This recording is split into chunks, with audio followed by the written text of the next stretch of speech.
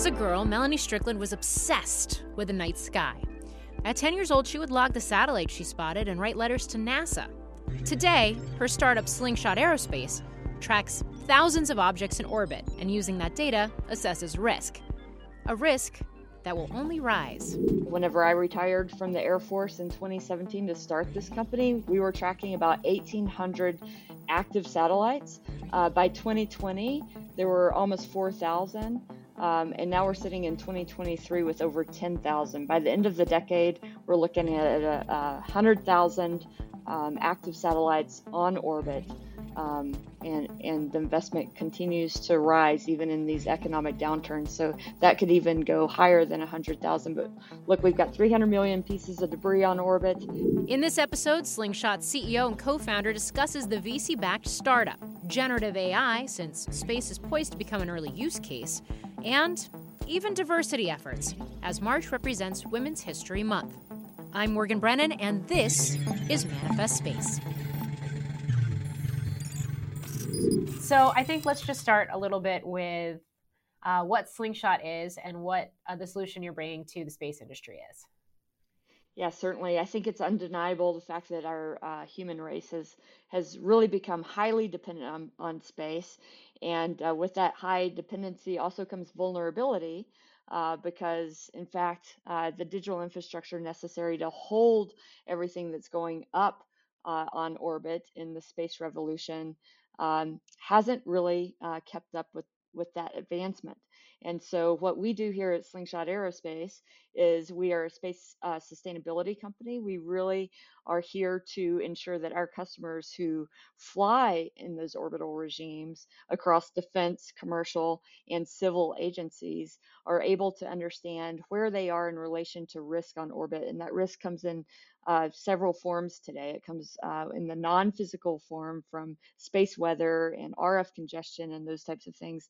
And it also comes from the physical risk on orbit from the collision risk with debris as well as active and deactivated satellites. And so the growth of that has made it so that when we activate a customer, they're leveraging us just for safer space operations as well as collision avoidance. So just to put it into context, for folks that maybe aren't quite as familiar, when we talk about how crowded space is, whether it's from a debris standpoint or from the congestion of, say, signals, like just how crowded are we talking about here?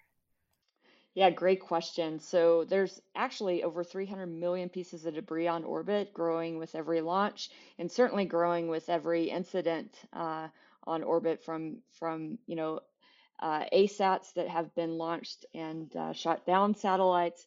And down is not really accurate when we say that because things continue to go 17,000 miles an hour around the globe when an event like that happens. But there's also, whenever I retired from the Air Force in 2017 to start this company, we were tracking about 1,800 active satellites.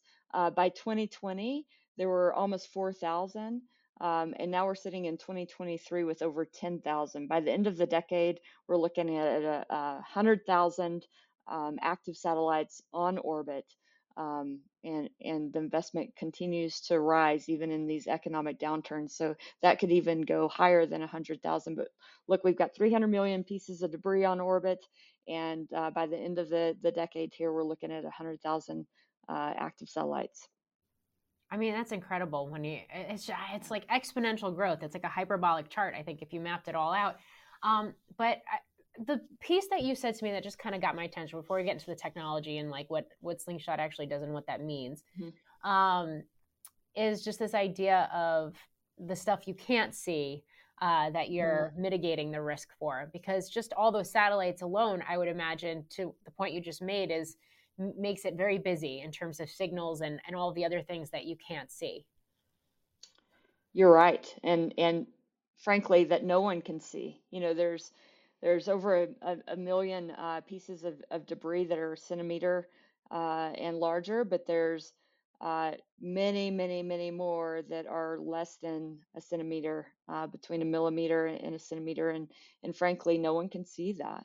And so there will always be that type of risk, which means that we have to design constellations better in order to not fly within those regimes that have more of those smaller particles of debris. So, how are you tackling this? Yeah, well, we tackle it from the perspective of our products. The first and foundational piece of our product line is to ensure that we are virtualizing as much of that space domain as we can. And what virtualization means is an active representation of the operational domain where our customers fly from low Earth orbit all the way out to cislunar. In order to do that, you may know that we recently acquired Numerica Space with over 20 sites and over 120 sensors that look up at space and measure where these things are. Now, we can't see less than 10 centimeters, but we can see the preponderance of things that are larger than 10 centimeters.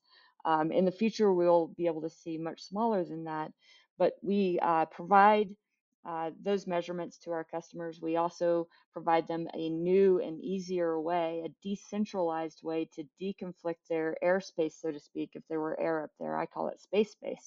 But we give them an easy way through our capability called Slingshot Beacon to to Slingshot Beacon is a two-sided communication platform, and it really allows the customers to deconflict that airspace through meaningful information from that underlying technology, both from our sensor collections as well as um, taking the collision data messages from the United States government, which have increased to some of the customers out there receive over 100,000 collision data messages a day because it's based off thresholds that were created in the 80s, where if you are coming within, a very large covariance bubble, you get a warning. So now that we've got lots of capability on orbit, these operators, these owners and operators of satellites receive these warnings at a rate that's not usable. So we make those usable now by creating thresholds that only the customer um, uses. For example, SpaceX uses different thresholds than OneWeb, than some of the smaller folks use, and so we needed to create a system that allowed those owner operators to maintain safe operating parameters according to their thresholds rather than the government's thresholds. That allowed us to then provide a free service to reduce the number of CDMs that they receive and communicate with one another. Space is a non-jurisdicted domain, and these objects are going 17,000 miles an hour around the Earth. And for many, many years, until Slingshot Beacon came around, they were using an outdated database of owner operators with phone numbers and emails. And on the other side of that email or phone, there may or may not be someone picking up the phone to answer to deconflict that airspace. So Slingshot Beacon is that two-sided coordination capability that allows our owner operators around the world to deconflict that collision risk themselves with their own thresholds built in to that logic underneath the hood. Um, Wow. I'll stop there, I mean, and there's there's like a other lot. There was a capabilities, lot to but unpack there. I know, and I yeah. got to tell you, my face is like my eyebrows are up. I'm like, what? Like 100,000 alerts a day got my attention, and then just this idea of like still using like phones and emails and to with all those alerts, and I mean, it's kind of incredible that there wasn't a solution before Slingshot came along. Um, how are you able to offer that, at least that part of the service, for free? Yeah, we believe basic space flight safety should be free, and it's really a beachhead for us to offer advanced services to those customers at the time and place of their choosing. And so it's a network effect for us. It is, and it's the right thing to do. right? There are all types of owner operators from academia to, the large owner operators that have been flying for years and years, and everything in between. Now that this revolution has picked up due to transparent launch prices, and smaller components that are commercial off-the-shelf technologies that go into building satellites.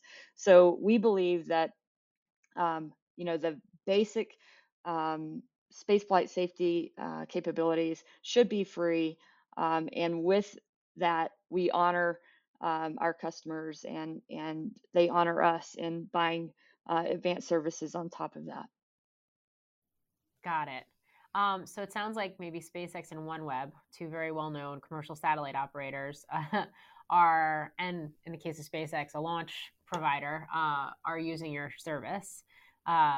Who else? Who are some of your other customers? What does that portfolio look like? Yeah, great question. There are some that we can talk about, and some that we can't. I can get you a list of those after the interview. But we have small, large. We've got customers in LEO all the way out to GEO.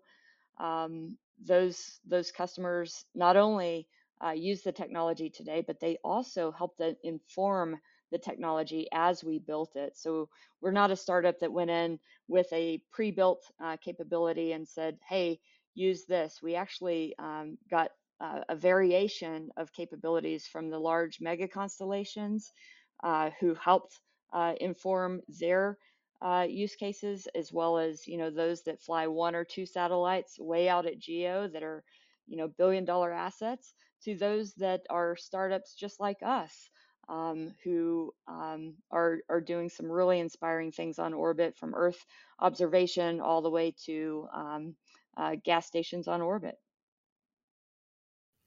Interesting. This might be kind of a zany question, but space insurance, it's always been a very niche product, but I know Yeah, it's an industry that's been like growing to try and keep up with the demand, especially in the commercial, with sort of the advent of this commercial space era. Is that something? Does the service that you provide become something that's attractive to the insurers as well? I mean, I yeah, imagine that it becomes like it radiates out a service like this, it and it having the sure access does. of it. Yeah, I love this question because our other acquisition, Data, is a launch and satellite database that has been used for years by the insurance industry, those insurers that provide policies for launch and satellite operators. And I'd say 90% of the insurance market that does that uses Data today. We continue to grow that aspect of the company. And I think as we combine, that database into our foundational platform, it'll really allow those insurance providers to see a more in-depth and gain a more in-depth understanding of the risk profile of their clients. Rather than just having a database. That database now is connected to real-time observations of the space operating environment, all the way from weather to debris and inactive and active on unactive satellites. It's really fascinating. So, from a market standpoint, everybody's talking about artificial intelligence right now, Yeah. especially in light of some of the offerings, the earthbound, for now at least, offerings of like Microsoft and Alphabet. Um, you work in artificial intelligence as well. I guess walk me through that. We do. In space, it's always been a place where, even before the buzzwords AI, machine learning, those types of things, predictive analytics have been at the root of the capabilities.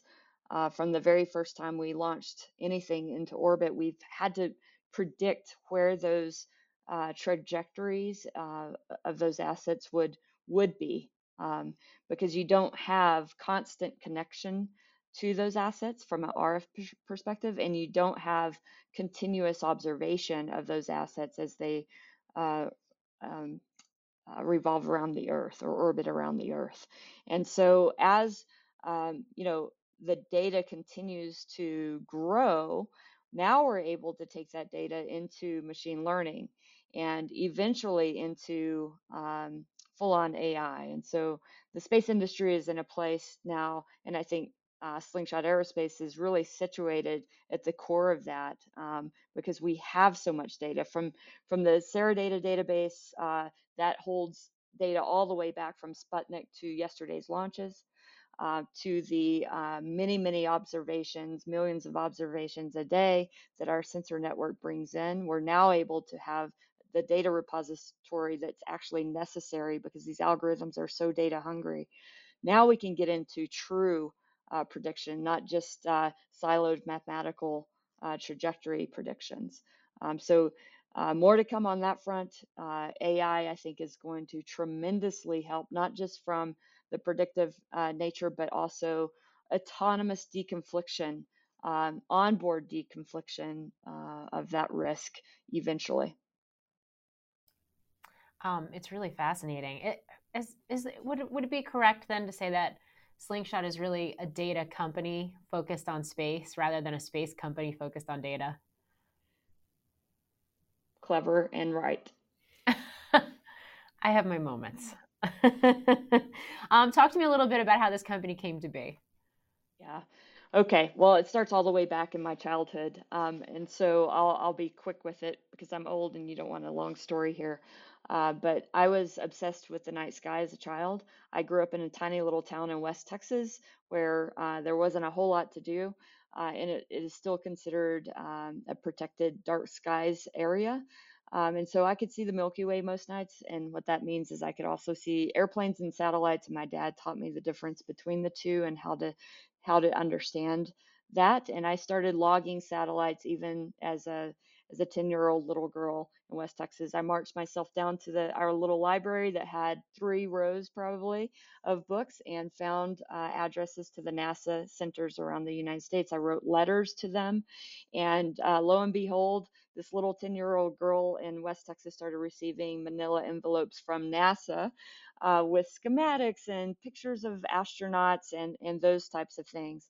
And so, I also loved airplanes. And so I couldn't think of a better place to cultivate those dreams into a career than the United States Air Force. And so I joined the Air Force. I spent 21 years there, both on the enlisted side and the officer side. And I got to do my live stream. I got to fly in the back of a surveillance aircraft for the first 8 years while going to school nights and weekends, and then crossed over to become an officer in the United States Air Force Space Command, where I got to not only operate, highly classified capabilities, but also I was dual hatted and also worked R&D acquisition, which meant I got to help build the next generation of satellites. And that's really where I got into space situational awareness in that latter part of my career. The preponderance of my career was spent there.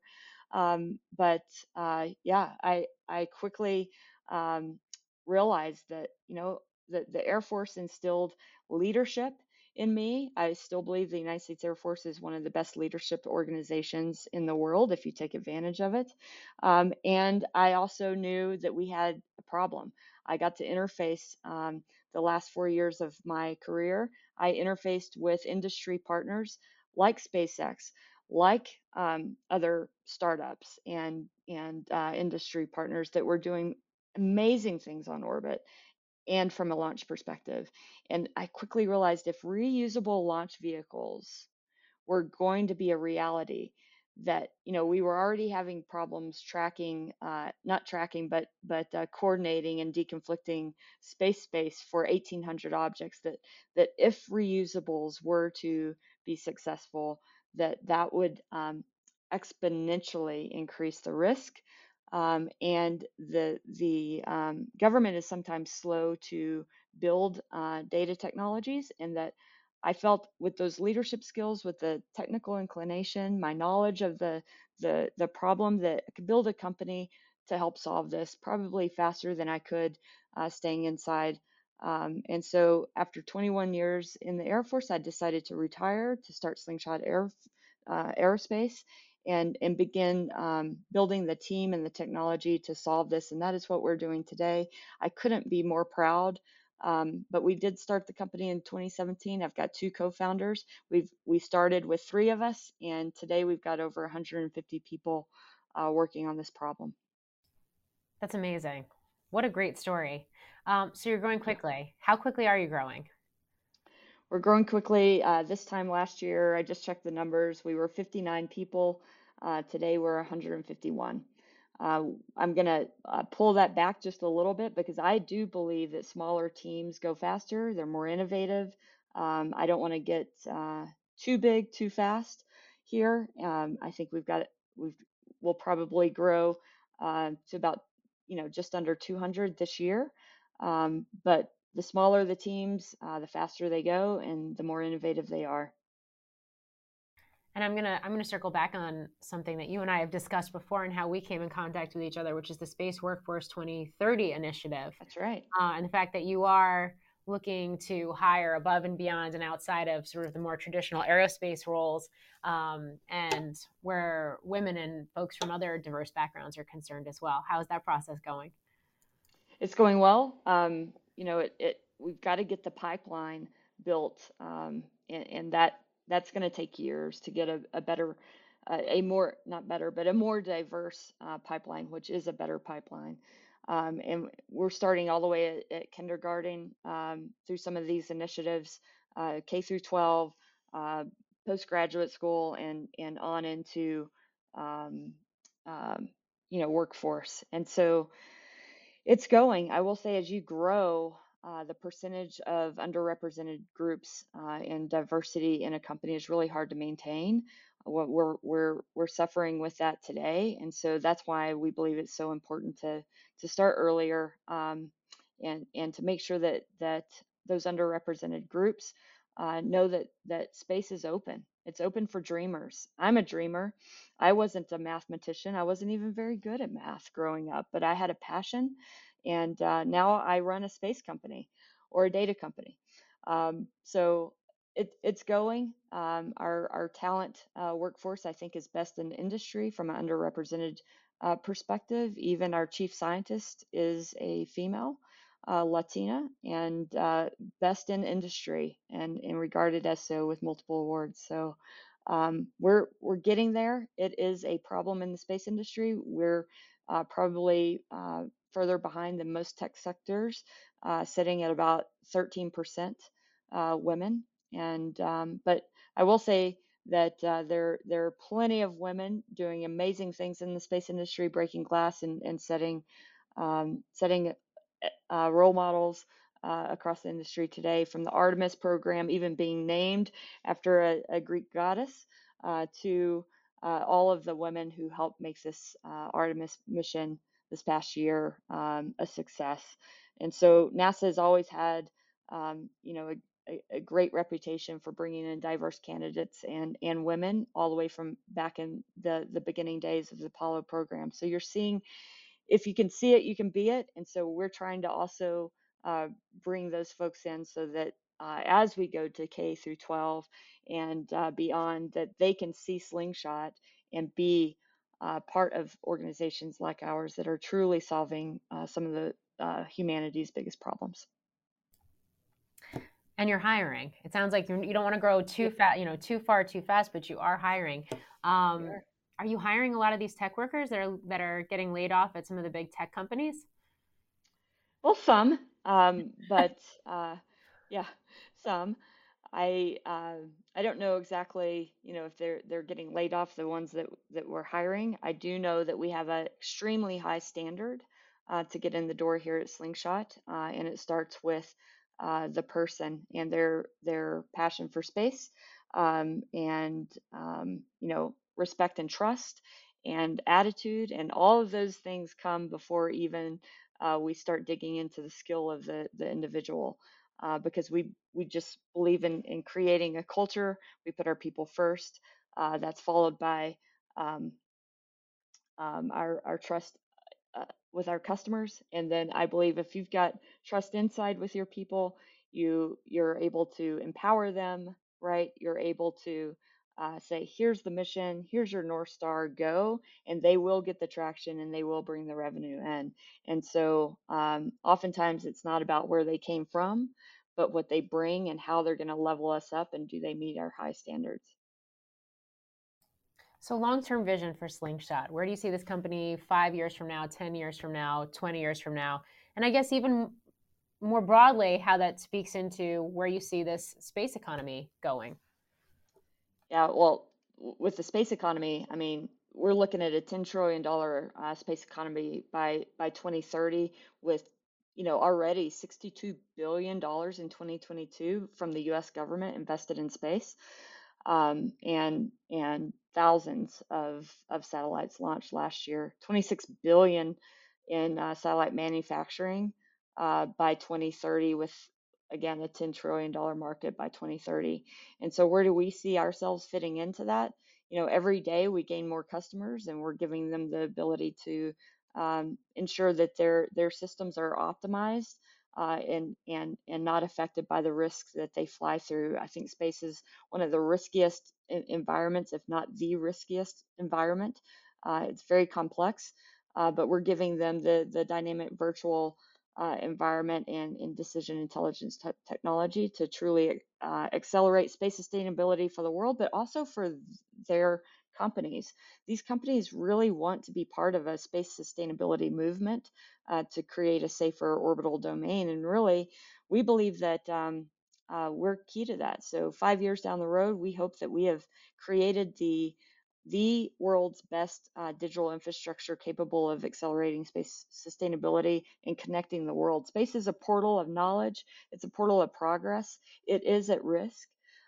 There's something called the Kessler syndrome that if we have a debris on debris event, could knock out our LEO capabilities. And if LEO is knocked out, then things that we take for granted today may not be there, may not be available for us in the future. And so we want to prevent Kessler syndrome. 5 years down the road, to answer your question, we will have accelerated space sustainability with our digital infrastructure. We will have created a safer orbital domain, and in doing so, a safer world, a more connected world. That does it for this episode of Manifest Space. Make sure you never miss a launch by searching Manifest Space wherever you get your podcasts. For more on the space race, be sure to watch Squawk on the Street on CNBC. I'm Morgan Brennan.